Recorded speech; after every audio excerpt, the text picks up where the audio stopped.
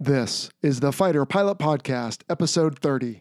This week, Utah Air National Guard Major Sean Demeter joins us to talk all about chaff, flares, and other decoys we collectively call Expendables. Hit it.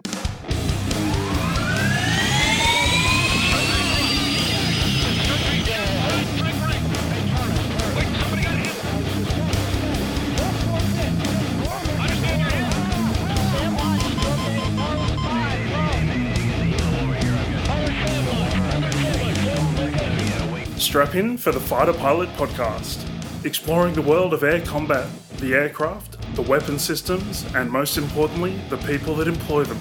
Now it's time to turn and burn with your hosts, retired US Navy fighter pilots Vincent Aiello and Brian Sinclair.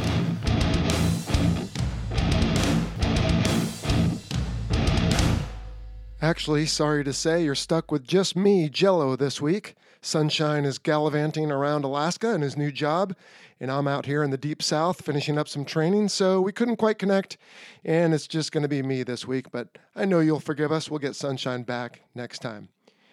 Anyway, hello everyone. Welcome to another episode of the Fighter Pilot Podcast. This is episode 30, and if that intro sounded a little different to you, that's because our friend Matt Reardon provided that intro. We had talked about some audio stuff, and he came along and said, hey, can I do an intro? And I said, sure.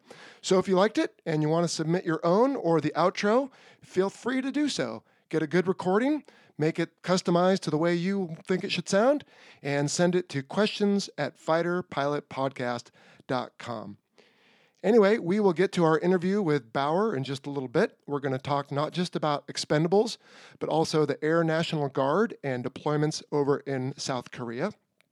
But first, as always, some announcements and some listener questions.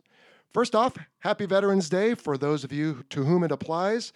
This is that one day a year. We always thank people for their service. And so this show is a way to do that. We have veterans on here all the time, as you know, and we try to celebrate their service. So if you see a veteran today, thank them for their service and just, enjoy the freedoms that we provide you because they don't come free.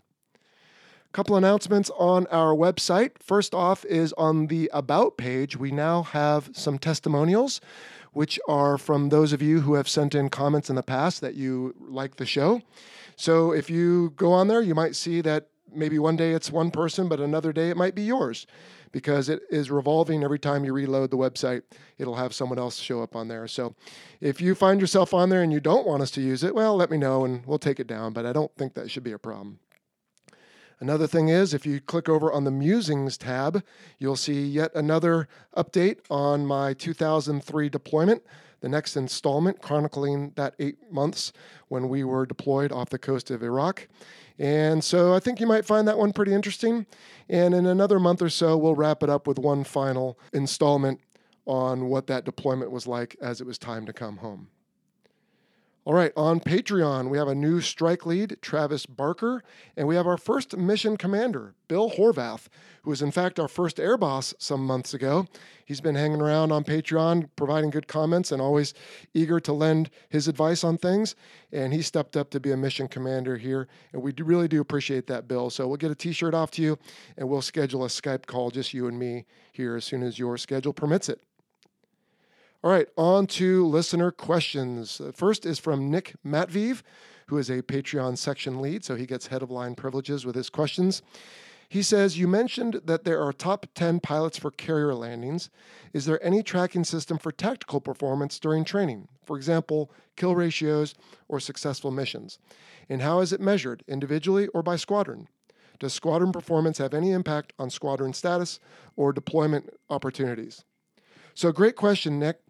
In training, usually there is only something like this if you're doing a structured training evolution like an SFARP or Strike Fighter Advanced Readiness Program. That is what I used to implement when I worked at the weapons school in Lemoore, 2006 to 2009. And so what will happen there is during that course of training, they'll have a greenie board, a lot like the landing board.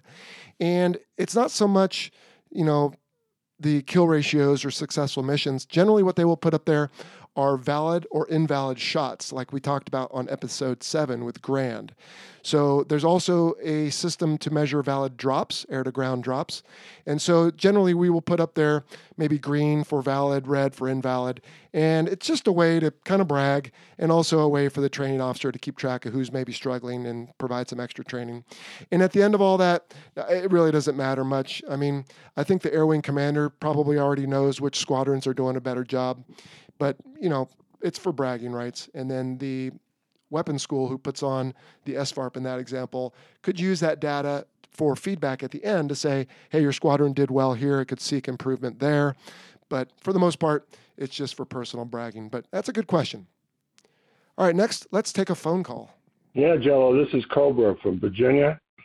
I'm an ex-F4 driver from the late 60s and 70s. And I have a question for you.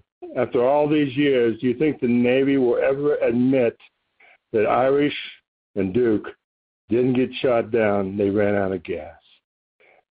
The guy that got shot down 2 weeks prior was the CAG, and they just used it because they didn't want to look bad back then. So that's a question. I probably won't get answered, but you're doing a great job, and keep up the good work. Thank you. All right, so Cobra is referring to Randy Cunningham and Willie Driscoll's shoot down that we discussed on episode 9 called Vietnam Ace. So Cobra, I posed your question to Willie Driscoll. We still keep in touch. And he was a little mystified by your assertion here. And in fact, he has audio, I've listened to it myself, where you hear other aircraft calling for the F-4 in a spin on fire to get out of there. And so Willie Driscoll's point is that an aircraft is not going to be on fire if it's out of fuel. And I don't know about you, but conspiracy theories are tough to cover up. I mean, it's hard enough for one person to lie and keep a straight story. So there are eyewitnesses that the F-4 was on fire and in a spin, as Willie D. and Randy Cunningham tell the story. And so not sure where the conspiracy theory originates, but no, I don't think they're ever going to come clean on something that isn't true. All right, next, another email. This is from Jacob Meltzer. He is a Patreon division lead who also gets head-of-line privileges. He says, in a world where two-seat versions of most fourth-generation fighters exist, why not fly those exclusively? My thinking is that an extra pair of eyes and hands seems to be a massive asset. FA-18Ds used by the MAGTAF come to mind. You remember that's the Marine Air Ground Task Force we talked about in episode, I believe it was 27. Are there any significant performance trade-offs with an extra seat on board? It seems like many foreign militaries tend to prefer these two-seat variants. F-15SA, F-15SG, and K come to mind, as well as Su-30MKM, Su-30MKI, etc. And yet, to date, no fifth-generation fighter seems to have spawned a two-seater, and that is true. The F-22 and F-35 are both only single-seater there, Jacob. So this is as deep and extensive as a question as there's ever been. I'm trying to think of an analogy in some other world, but nothing comes rushing to mind. There are always trade-offs, Jacob. Sunshine talked about that in a Facebook Live session long ago. You're right. Sometimes an extra set of eyes and another brain is an asset, but frankly, sometimes it can be a detriment depending on how well the two work together. And so I don't have a good answer for you on this one. I have mostly flown single seat, and I would argue, pretty effective. The few times I did fly two-seaters, mainly as an instructor at the weapons school, as I earlier described, because I had other weapons school instructors with me, the situational awareness that they afforded me as the pilot and the task sharing I was able to do with them was phenomenal and almost made a convert out of me. But interestingly, since they did a lot of the communications, I found my situational awareness was actually lower when we were doing administrative portions of the flight, like climbing to different altitudes or descending to come home, because without being the one communicating with air traffic control, it just didn't sink in as well. So this is an argument that has been going on as long as there's been manned fighters, and I don't know what to tell you, except that it's possible that Western training here in the U.S. is sufficiently superior enough that single-seat fighters are still effective. Not to say that our two-seat fighters are not, but we can't afford to do it because what you gain in a single-seat fighter is a little bit more fuel in the case of the FA-18D and F. You have a little bit more simplicity in systems because you don't have a second cockpit with the other ejection seat. You have less people in the event of a mishap. You have less bedding in the case of an aircraft carrier. And by that, I just mean racks and people in the squadron. But those aren't necessarily always good things. And so, again, this isn't something that's ever going to be solved. I don't know if the other countries do it to make up for perhaps their training not being as good. I don't mean to accuse anyone, but I've danced all around the subject. I don't know that I can say much more. So someone made the decision. Someone looked at it and said, this makes sense not to have to build a 2-seat version. And so off they go. And as I've said, in the Navy and the Marine Corps, pretty much the 2-seat squadrons and the single-seat squadrons are all interchangeable with the exception of the one mission, Forward Air Controller Airborne, which in the Navy and Marine Corps, we only do in 2-seaters, but the Air Force in the F-16 and A-10 does in single-seaters. So tough question, Jacob. Can't answer it any better than that. Sorry to say.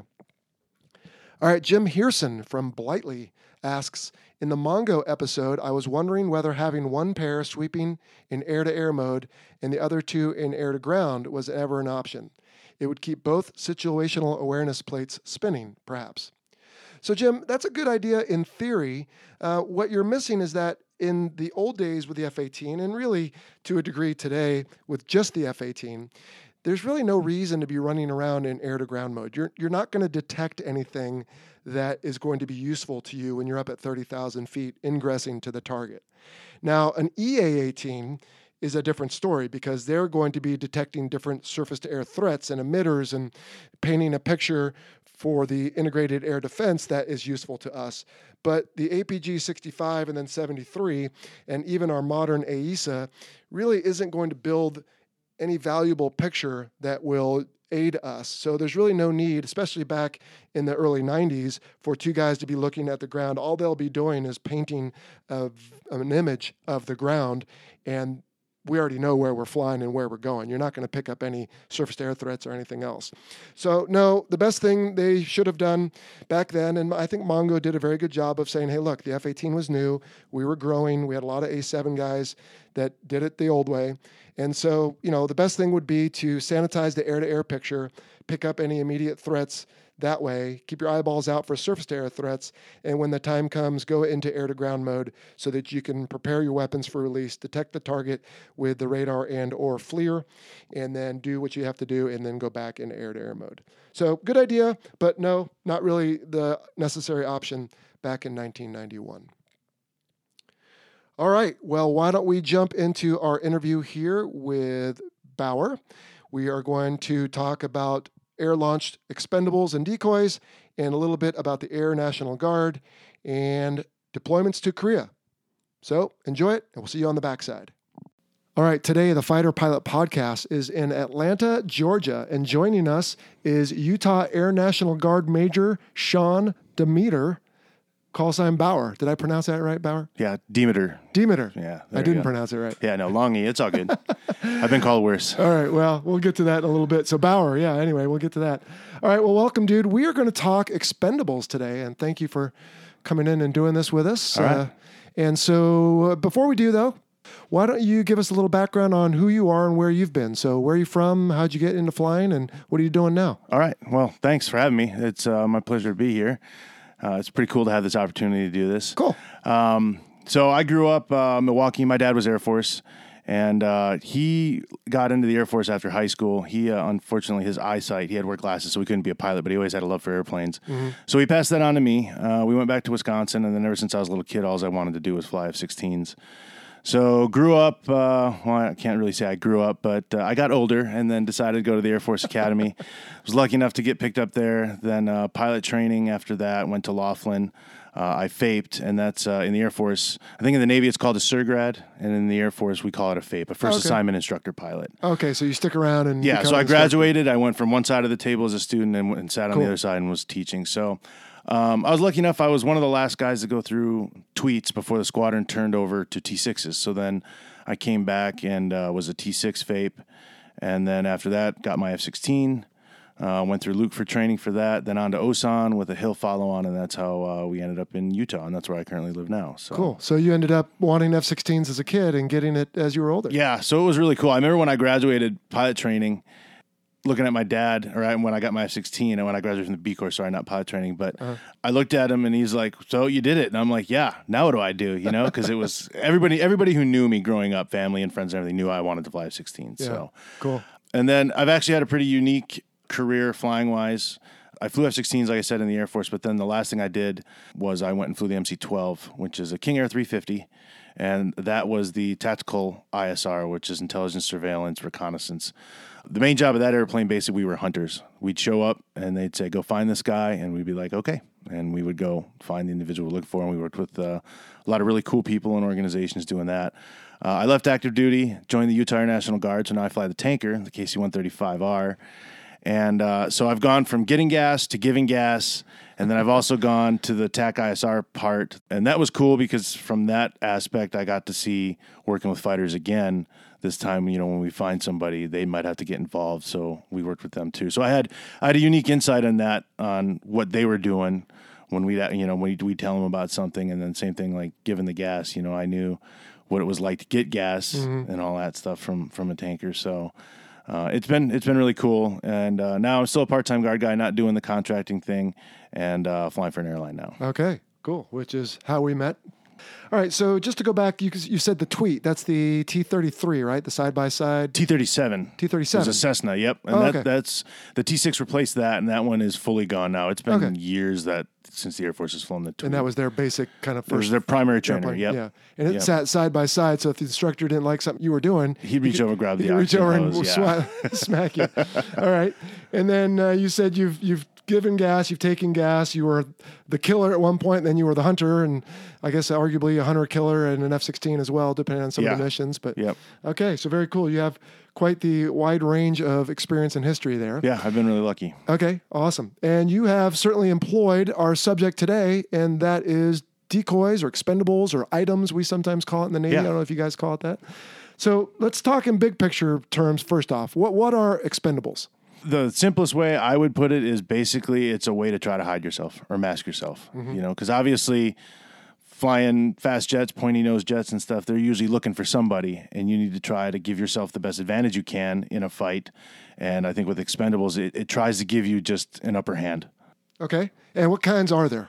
So there's chaff, flare, and then there's also decoys. At least from my aspect in the F-16 and the Air Force, that's what we use. So, and there could be others, and we're specifically only going to talk today about aircraft employed expendables because, ships can actually put out expendables, and they're chaff mortars, I believe, to create screens and whatnot.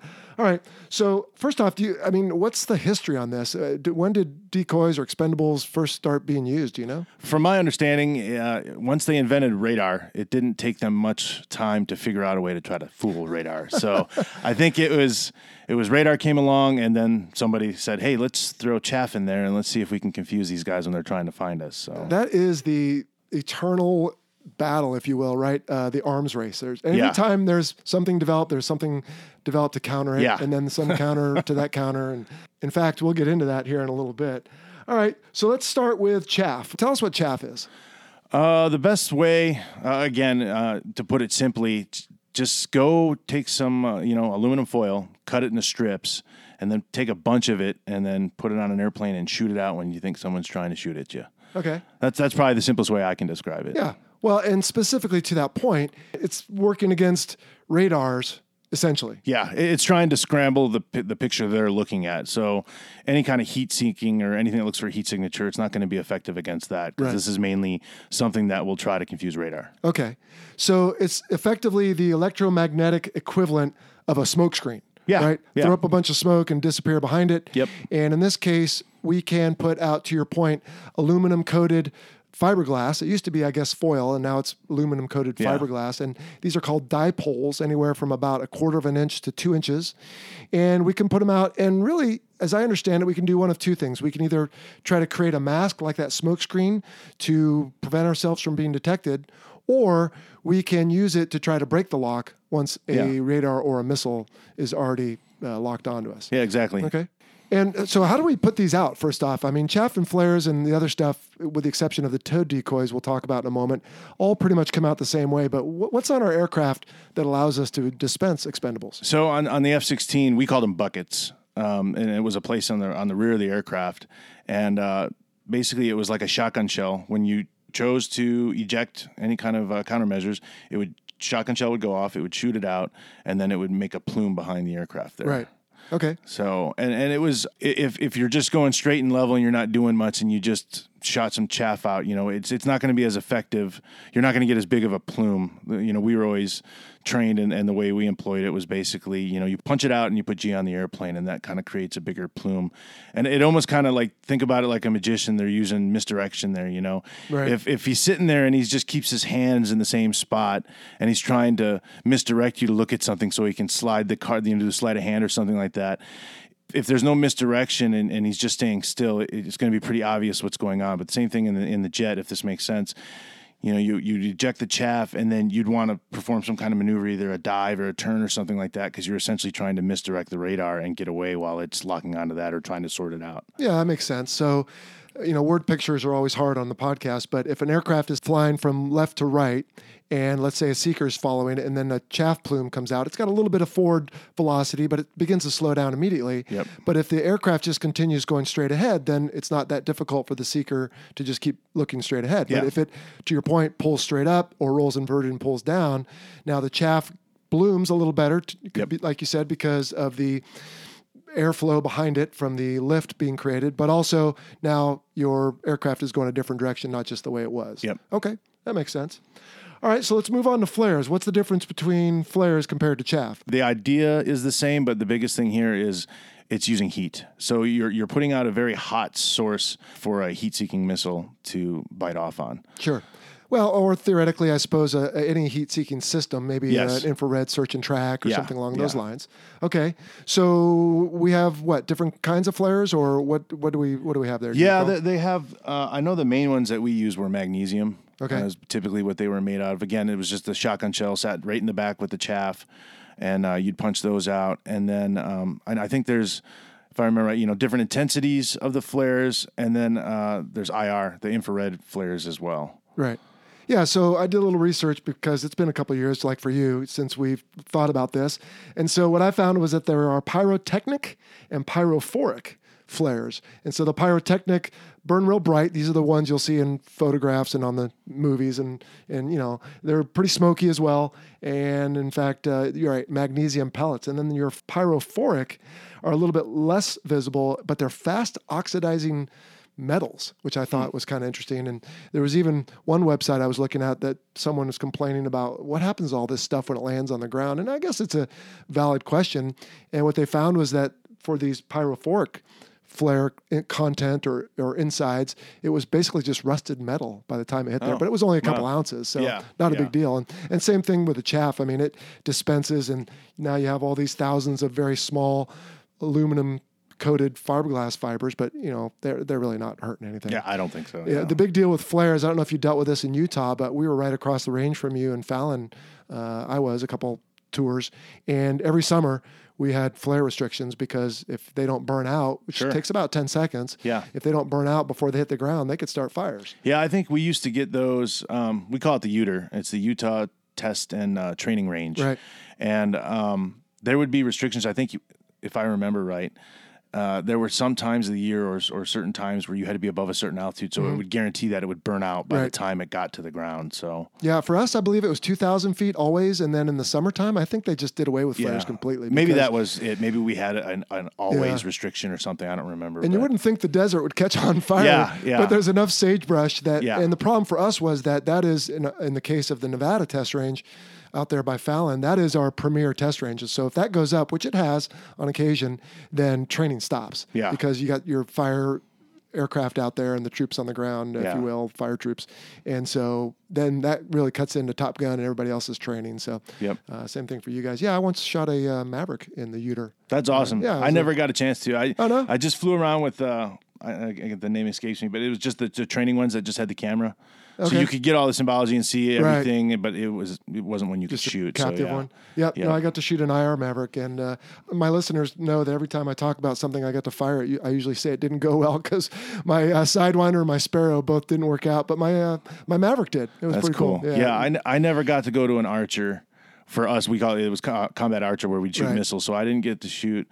At the time, it would have been just AIM 9 or AIM 120. Okay. So I never shot a missile, but I've dropped tons of JDAM and GBUs, the laser guided bombs and all that stuff, dumb bombs and everything, and shot the gun. But yeah. Well, so getting back to flares in that point, if you had a chance to shoot the AIM 9 like I did, you might have shot that at the Lu 2, which is like a bomb dropped almost, we carry it on our wing stations on a multiple ejector rack, and those will fall for a little bit and then open a parachute and come down. And the nice thing about those is that we can then get out of the way, turn around, lock it up with your AIM 9 and fire at it. Or they've got some that provide light at night, kind of like the you might see in war movies where they, illumination over the battlefield and stuff like that. So we can drop those, and then we have others that we can drop in the water, and then we need a couple sources because, when we're on deployment on the carrier, you probably never had to deal with this, but, we don't always have good ranges nearby. And so sometimes we would drop a couple marine locator marker flares in the water.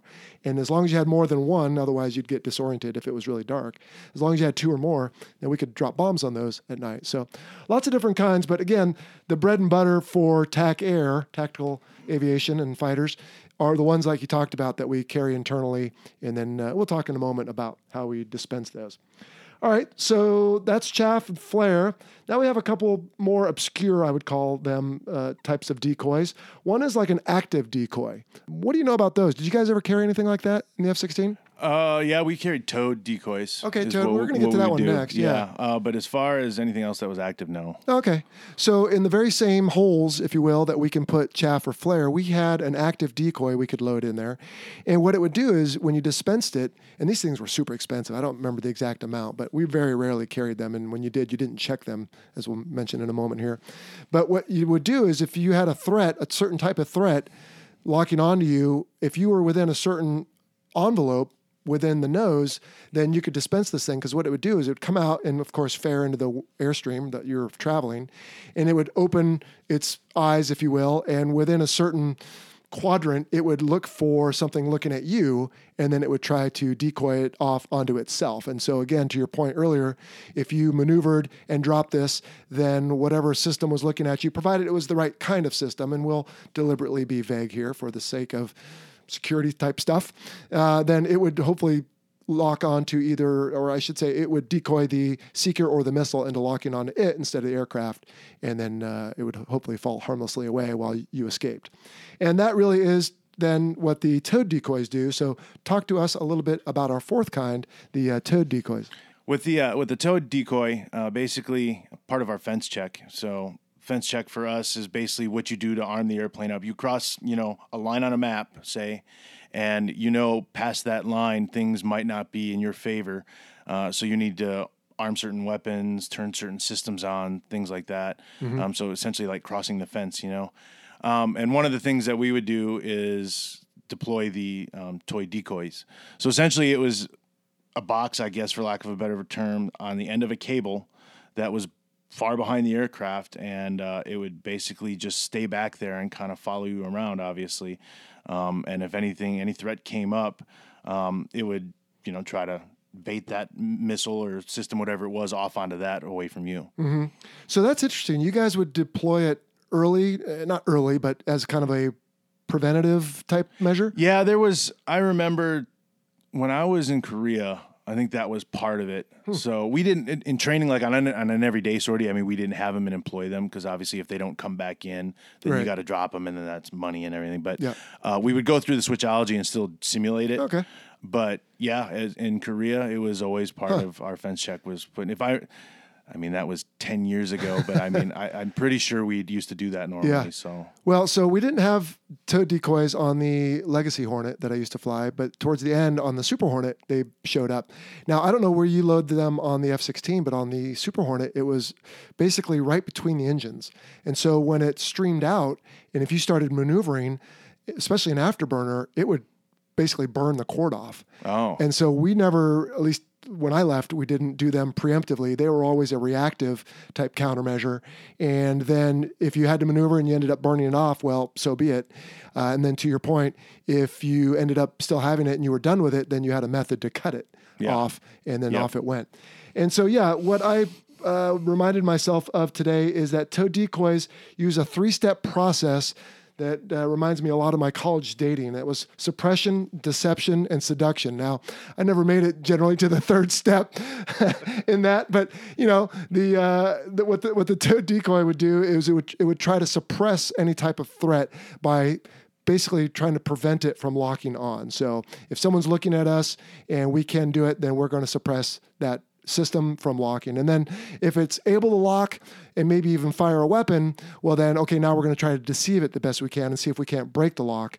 And then if it still is coming, well then that seduction phase is, hey, never mind the airplane, come back here and get me, which is still, I'm sure, a little unnerving to have a weapon, traveling aft. Yeah. And if I remember, I never really dealt with these that much. They came in as I was leaving, but I remember some talk about you're almost better off at that point not maneuvering, which I think would be very, very difficult.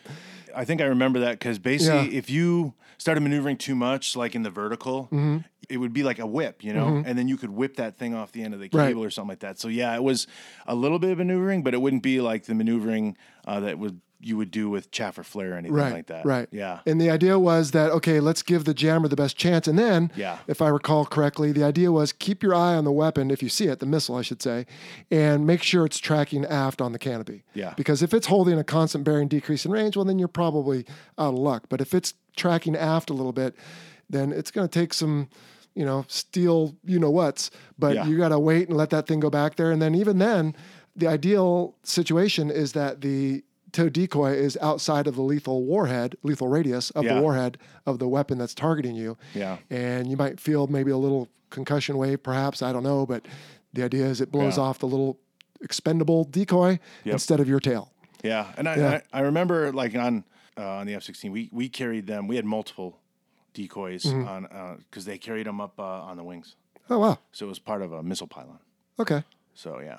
And so if you were maneuvering and you're leading or trailing it, well, only the trailing edge would matter. But if your flaps were coming down a little bit, that wasn't a concern, or did they just No, not? they were outboard of that. They'd be out on like number 1 or 2, I think. Oh, wow. Or on number 1 or what was it? How many pylons was it? 9, I think. Something like that. Yeah, right. They'd be, so then 2. Not on the wingtips, but right inboard there. So 2 and 8? Yeah, 2 and 8, like that? Cool. I'm pretty sure that's where they All were. right. Now, so we only carry a handful of the tow decoys. What about the other chaff, flare, and the active expendables? How many do you guys carry on an F-16? I think the A's and B's, which are like the oldest F-16s in the world right now that are still in Fallon, we carried, I want to say 60, although we never carried 60, but I think there was room for 2 buckets, and each bucket had about 30. Does that sound right? Yeah, I think so. And I think actually we might have carried around 90 or something, because I remember seeing 3 buckets. Okay. In there, so I think it might have been like 60 chaff and 30 flare or something like that. Okay. That seems to ring a bell, but I'm not quite positive. But yeah, something like that. And then, like I said, we had numerous. I think there was 2 per station for the decoys out on the wings. So. Yeah. Okay. Now on the earlier lot, I want to say 12, maybe even 14 or so F-18s and below, we only had 1 bucket under each intake on the bottom of the aircraft. So we could only carry 60 total expendables, which goes fast if you really need them. Yep. And then on later F-18s and all the Super Hornets, they ended up putting 2 buckets on each side, so a total of 120. Okay. And we used, on the earlier F-18s, the ALE-39. Now, that ended up being replaced by the ALE-47. I don't know if that sounds familiar with what you the ALE-47 is what we had. Is that what you used? Yep. Okay. Yep. And that one's what you would expect from a modern-day fighter. You program the aircraft and the system, and you have a bunch of different options. But I'll tell you, the ALE-39, I don't know if you ever heard about this, we had in the hellhole behind the ejection seat, so you had to set it on pre-flight, and then you couldn't reach it again. You had little thumb wheels, and you had to basically tell the aircraft what was in left 10, left 20, right 10, right 20 of each bucket. You had to give it a C, an F, or something else, I think a J for jammer. And based on that, then you could set a program, and then you always had, if on the throttle switch, if you rocked forward, you always had chaff. And if you rocked aft, you'd get a flare out of every subsection that you labeled as flare. So if you had 10 left and 10 right, well, you still only had 10 actuations because you'd get one out of each one. Wow. And so it was a really bizarre system and a really limiting system, I should say. But to be fair, I mean, it was probably developed in the 70s. Yeah. So it was the best we had. But the ALE-47, right, you could set up programs and then select different programs? Yeah, and I think that was all loaded in when you loaded the big brick there. Mm-hmm. I think it was part of that. So when you put it in the aircraft, it said, okay, I know what you want. And then you could do that. And there might have been, it's so fuzzy now, you could select different programs, I think, on the panel. So when you hit the switches, it would do that. Right. And I believe it was based on the threat. Yeah. Right. So theoretically, you shouldn't have to switch too much on a flight. But as I recall, if you had mostly an air-to-air threat, then you could set the program one way. Yeah. If it was an air or a surface-to-air threat, then another. Yep. And the idea being that you can mix in different types, like we talked about those different types of flares. So in some cases, you might want a combination of different flares. Yep. Or a certain number of chaff in a certain interval between them. Yeah, because correct. what we know about the enemy is that this certain pattern will do the best in decoying them. And then as I recall on the ALE-47, as you said, defense checks, one of the things we'll do is we'll put out a chaff and a flare before we go into country to know that they're working. Yes. And we had a program to just do that so we didn't spit out like 10 or 20 Yeah. just by hitting the button. Yep. All right. And then we talked about maneuvering, and that was obviously very important as well for the flares as it is for chaff, although we didn't really talk too much about that. And then what about some countermeasures though, right? So we talked about the arms race at the very beginning. But, while we are coming up with chaff and flares and different now towed decoys, the enemy's not just sitting around, right? And we're probably doing the same with our weapons. Yeah. We put in infrared countermeasures, IRCCM. Talk to us about those a little bit. So basically there's things built into the weapon systems, so the missiles themselves, that they anticipate getting decoyed. So essentially there might be some biases in, or it might look at things such as, velocity or the momentum of the direction you're going. So when it sees a heat signature going the other direction, it'll know, no, there's no way this thing could be going backwards right now. I'm still going to look forward. So it knows not to bite off on something like that. So that might be an example. Yeah, that one example. Another is, getting geeky here for a second, the IR spectrum. Certain engines and intakes and leading edge surfaces might be in one portion of the IR spectrum. And if the enemy does the same thing that we do, which is try to get their hands on our equipment, then they might know, oh, this flare burns at this part of the spectrum, and look how quickly it rises to that. So you've got this temporal and spectral type analysis that an IRCCM seeker can do, and it can say, oh, look how quickly that got hot, and look, like you said, the velocity of it in the wrong direction. Forget about it, right? Yeah. So instead now then, we come up with the future of flares, which are either the kinematic or the forward firing, right? Yeah, so essentially to try to counter that counter. That's right. It would shoot the flares. Just think about basically throwing the flare out in front of the airplane. So it maybe try to get it to bite off in that, and then you combine that with some maneuvering. So you throw a flare out in front of you, and then you turn or you dive or climb or something like that, and that might try to get it to bite off on that. Right. So I'm struggling with an analogy here, but a little bit like sometimes when my kids and I play with bottle rockets, although we're not supposed to in California, but we'll light them in our hand and then throw them up in the air. And if you time it right, it will launch from the air instead of falling and then going who knows where. Yeah. And a little bit like that, the flare will come out and burn for a moment, and then all of a sudden it fires forward. And somehow they've built into that it knows to do that. Yep. And the idea being that seeker who says, oh, never mind, it's going backwards. Oh, wait, it's going forward. Then as you maneuver in your F-16, as you just said, then hopefully it bites off on the thing going forward. And then I've never heard much more about this, but when I was the threat aircraft SME in Top Gun, we used to say that the MiG-29 had forward firing flares from way back when. And I don't know if this was, I assume it was true because I used to brief it, but they would load certain types of shells into their 30 millimeter gun.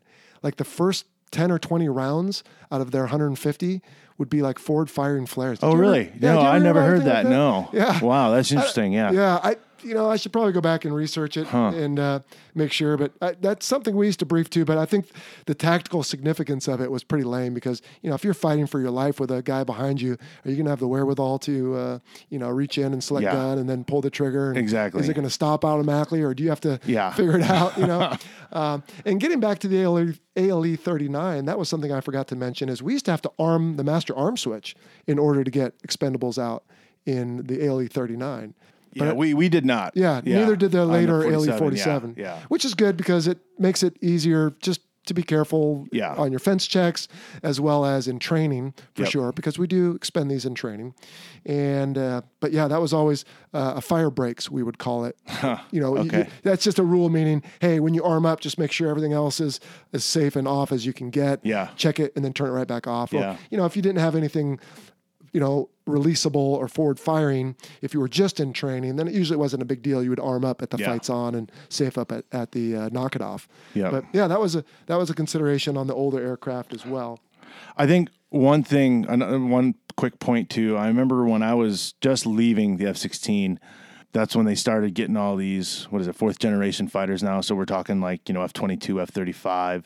What are the Russian those equivalent? Those are arguably fifth generation, right? Or fifth, whatever. Yeah. Like I said, yeah. So our modern fighters and stuff. I know, obviously with the advancement in the airframes, the weapons have advanced too.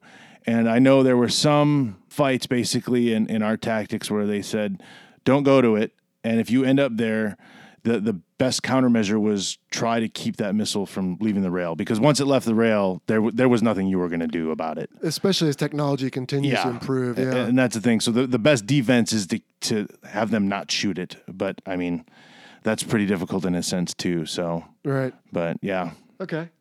So we talked about the kinematic flares. I don't know if those are operational yet or not. We've both been out of the saddle for a little while, but anything else coming down the line that you know of as far as Expendables go? Well, I know it's not just the fighter thing. I mean, on the MC-12, we had ALE 47, and we didn't have chaff, but we had flare on there because a big threat flying around the mountains of Afghanistan was your surface missiles. Coming up and get you like your little Russian shoulder-mounted missiles and stuff like that, or even from some of their vehicles and stuff. So we had countermeasures on there with the flares, and then even you've seen them on some civilian aircraft now. They have systems that are made for chaff and flares. So I think there's stuff in the works that even on our tankers somewhere down the road, they're talking about putting those on there as well, or even. I thought I saw something about the KC-46 that Boeing might be putting them right on the KC-46 right off the bat, and that's the new 767 equivalent tanker. It's going to replace the KC-135. Yep. So. Yeah, we talked about that way back on episode 5. I want to say with Dud, we did an aerial refueling episode. So that's a good point. What types of aircraft then, apart from the ones you just described, also have flares? I mean, I guess helicopters. Yeah. Right. Yeah, it's pretty important. CV-22, MV-22, I assume. C-17, C-130s, they all have them. Okay. So, I mean, there's a pretty famous picture. I think it's a C-130, and it's got that. They launched the flares, and you can see the big bloom behind it and everything. So, yeah. It looks like angel. I think they call it the angel flares or the angel picture because you got them going off both sides, and they, to your point, fall due to gravity, of course. Yep. So they look like the angel wings, and then some going straight down. Yep. Even like B-1, they shoot flares out the top. Which was kind of interesting, and I didn't realize that. And the whole rationale behind that is if they're flying low levels, shooting flares down don't do anything. So you want to shoot them up and over, and they, So I learned that out there. Kidding. Like even the B-1 they have them, but they shoot them out the top if I remember right. Yeah. Well, the MiG-29 does as well. Okay. And in fact, they even cant them forward a little bit to try to get away from that quick drop off aft. So if they project them a little bit forward, certainly they're going to go back right away due to the wind stream. Yeah. But they at least start out forward. So that's interesting. Yeah. Because the B-1 was designed partly for low level ingress, I assume? Yeah. Go low, go fast, and I mean, get the nukes there. Basically is what it was designed for. Wow. So. And then the rest of those aircraft, again, if they are in an IR weapon envelope, to your earlier point, as far as if you're getting shot at, you're in trouble. But it's just, a relatively low cost way to try to protect ourselves. Yeah. And so put them on there and use them if you have to. And it's certainly better than nothing. And not to say that they're not that effective, but, again, for something large like a C-130, C-17, it's going to be pretty tough to decoy. And your hope there is, as evidenced by that FPP030 video, I'll see if I can link to that on the show, is, man, if you can just put enough out to just completely overwhelm any system, whether it's radar or IR, that at least you've given yourself a chance. Yep. And that's all you might need. You just need just a chance, and you might be able to pull it off. So. Right. Yeah. And then again, anything that's going to get low and slow, like a helicopter or Osprey, then they're going to want to have the same thing. Yep. Cool. All right, man. We don't have to belabor this too much. Anything else on chaff flares, expendables, decoys, etc.? There's one other thing I forgot to mention. Okay. It's kind of a neat little story about the flares. And I remember, because we used to fly with NVG's night vision goggles at night in the F-16. And I remember the first time flying at night with the NVGs, they had told us to get ready because when you pop a flare, you're going to see this airplane fly over your airplane. And what I mean is, I remember when the instructor said that, I'm like, what do you mean another airplane's going to fly over the airplane? I don't understand this. And he goes, you'll see. So there we are, and this was just a training sortie. So we go through and we do a G warm-up maneuver. So when you do that 180 turn, just to make sure your body's ready and everything, we would do a chaff and flare check as well. Well, at night, a flare check, just to make sure that was working. So you'd look at your wingman, and you'd look and make sure you'd shot flares out. Well, obviously, this was when I was new to the F-16, so I was a young guy, and I popped my flare, and then I remember ducking because something flew over the airplane. And essentially what happened was when you shoot a flare at night with the NVGs on, the flare casts your own shadow above you, and it actually flies forward away from you. Like on the inside of the canopy? Yeah. So, and your NVGs pick this up, so it looks like another airplane is flying over your airplane. And it really gets your attention. And even when you're expecting it, sometimes it'll still kind of throw you off or catch you off guard a little bit because you're like, okay, I know this is going to happen. And then you'd see the shadow go over, but it would be the silhouette of an F-16 going over. So I thought that would be a neat little story that your listeners might very enjoy. Good. So, yeah. Well, while you were talking about that, you actually reminded me of one more thing, and I'll put you on the spot. I didn't tell you I was going to ask this. Do you remember the com brevity term for putting out a flare? Oh, man, what was that? Sorry, dude. Put you on the spot. Yeah, no. Hot shot?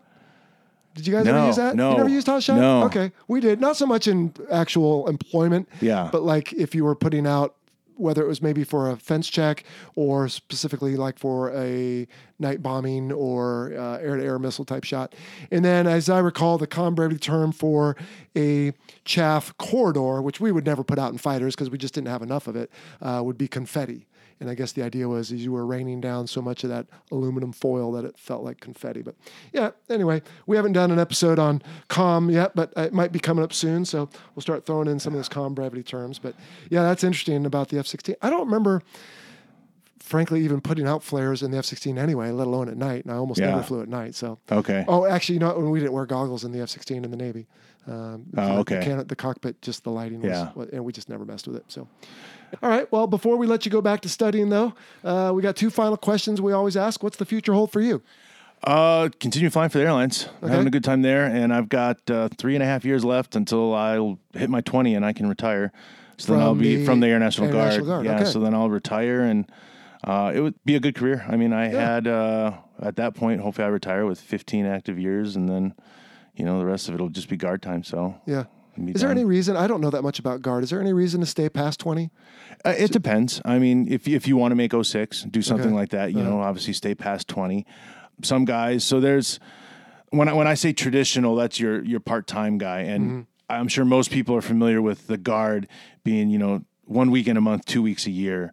That's the commercials. Yeah, but obviously it's a little bit different being a pilot because we have currencies and we fly during the month. So we don't do the 2 weeks a year because on a normal month, I go in my 1 weekend for our drill weekend, and then I'll probably fly, 3 to 5 times locally. So, I mean, throughout the year, we end up making up that time in comparison to someone who would go and do duty for 2 weeks. So since we do that throughout the year. So, but yeah, so I'm a traditional guardsman, but then you have your full-time guard guys, which are AGRs, and that's active guard reserve. So they're actually on active duty orders, and that counts towards an active duty retirement. So a lot of those guys are trying to reach their 20 years. So when they retire at 20, they collect their pension just like an active duty guy. Whereas in my case, even though I left active duty with 11 and some change, and then I've had a bunch of active duty time, like I just deployed this last summer, that counts towards my active retirement. But if I don't hit the 20 with active duty time, I have to wait until I'm 60 to collect my retirement. Oh, wow. So you'll have let's say you get done with your 20 at 45 or something, you would have from 45 to 60 with an ID card, so you can get on Yes. base and get the privileges Yes. and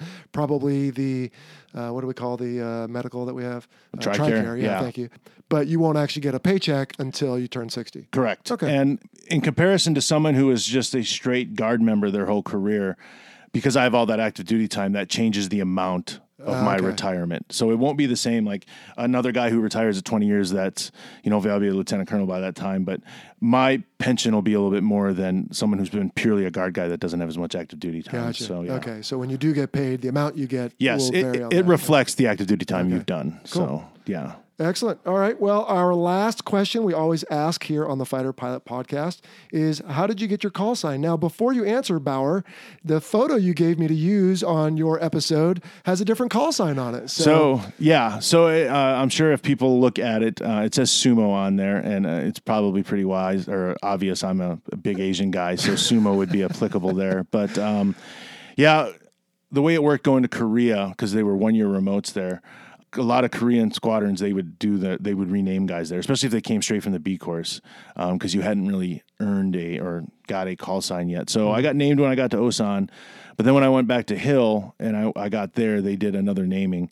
And essentially, Bauer comes from Jack Bauer from the show 24. Okay. And since this is a G-rated family-friendly podcast, we'll Thank just you. say that 24 hours in Vegas with me, because I got it when we were down at Nellis. The story is either I will do something to get a new call sign, or somebody else involved with the shenanigans of being in Vegas with me will get a new call sign. So they decided to name me Bauer out of that. Well, I appreciate the family-friendly version. Yes. And then you said 1 year remote. So I interpret that, having no experience in that realm, as being you get, what, is that a deployment or just an assignment? Yeah. So the way the Air Force works, because we obviously have the base at Osan and the one down in Kunsan. When we would go over there, it wasn't a 3-year bring your family typical Air Force kind of tour. Just generically speaking, that's typically what they are, about 3 years. And, when you go somewhere, your family goes. Right. With the way Korea is, they would send people there and you would go for a year. You could volunteer for 2.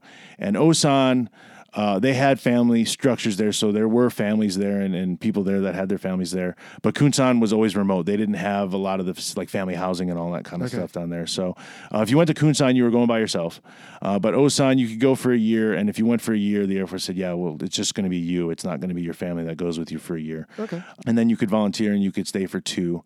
And then take your family and get family housing there and everything. So they considered it a remote assignment because you weren't going with your family, and it was only for a year. I bet you still made the most of it and had some fun. Sure. And would you guys redeploy anywhere else from there? No. You So just stay there the whole time? when you're in Korea, your whole job is peninsula defense. You are okay. there for Korea, and that's your only purpose. Okay.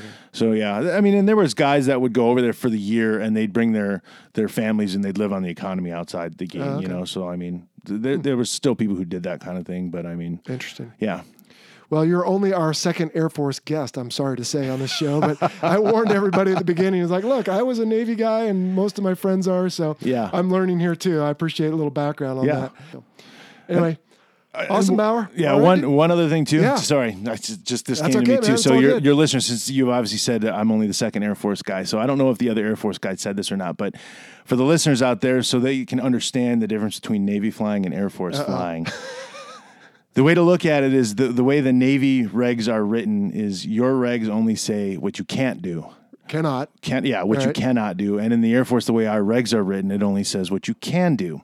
So there's a lot more leeway, from my understanding, in Navy flying than there is in Air Force flying, because if it doesn't say you can do it, you probably shouldn't be doing it. Where the way it was explained to me, the way the Navy has it is obviously, hey, it doesn't say I can't do it, so I must be all right. So I know there's always a lot of times you hear the friendly bickering and jabbing at each other about that, and that was something that was told to me a while ago about the difference between Navy flying and Air Force flying. I've heard that too. I have no personal evidence of that other than anecdotal. But someday on this show, thank you for saying that, we will get a person on here who's either a Navy guy and did a long Air Force joint tour or vice versa. And we'll have them wax poetic on that. How's that sound? Yeah, I think that would be beneficial. Awesome. All right, Bauer. Well, thanks for having me. I really appreciate it. It was a lot of fun. You bet. Thanks. All right, let's get out of here. All right, once again, big thank you to Utah Air National Guard Major Sean Demeter, Bauer, thanks for coming on the show today, taking time out from your training to talk to us about Expendables. We learned a lot, so we really appreciate it. For the listeners, just a couple things. One is the new terms and acronyms you heard today will be, as always, listed in the glossary tab on our website, fighterpilotpodcast.com. And the second thing is we forgot to discuss training rounds. Now, in the United States, we don't want to dispense chaff that could interfere with the FAA's radar. So we have specific training rounds that only work on air-to-air radars found in the different fighter aircraft. As well as for flares, it's not so big a deal to decoy an actual weapon system, of course. We just want something that we can debrief each other. Hey, I saw your flares come out. So they need to be bright and smoky, just like some of the flares that are actual employment type flares. All right. Well, that was a great episode. I hope you enjoyed it. Couple parting shots here. Jacob, your question about the two-seat aircraft. I completely neglected to discuss the performance degradation that you asked about.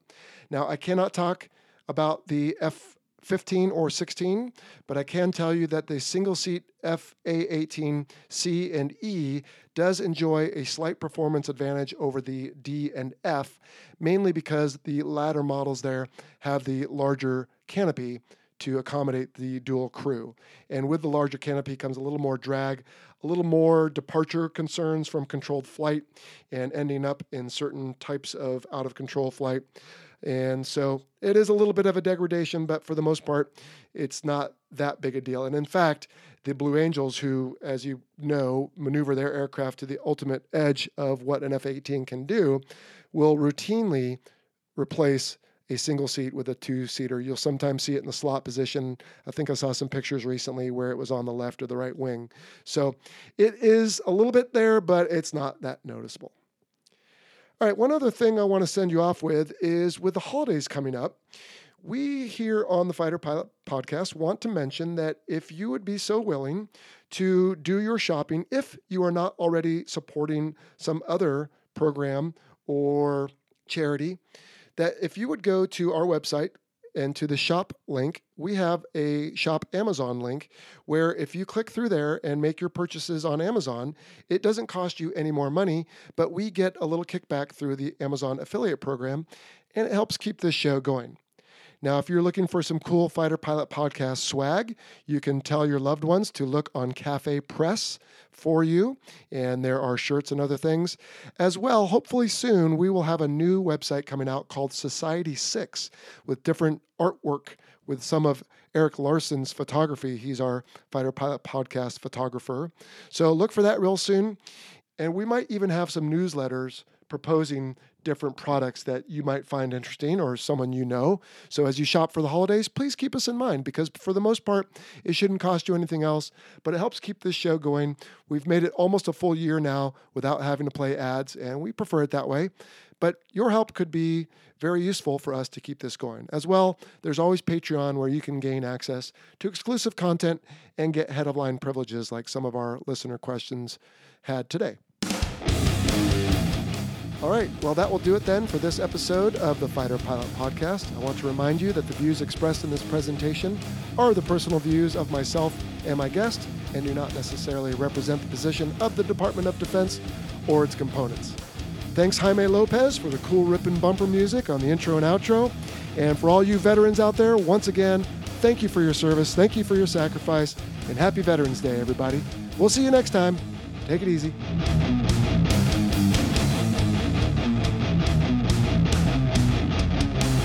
Thank you for listening to the Fighter Pilot Podcast. Got a question for the show?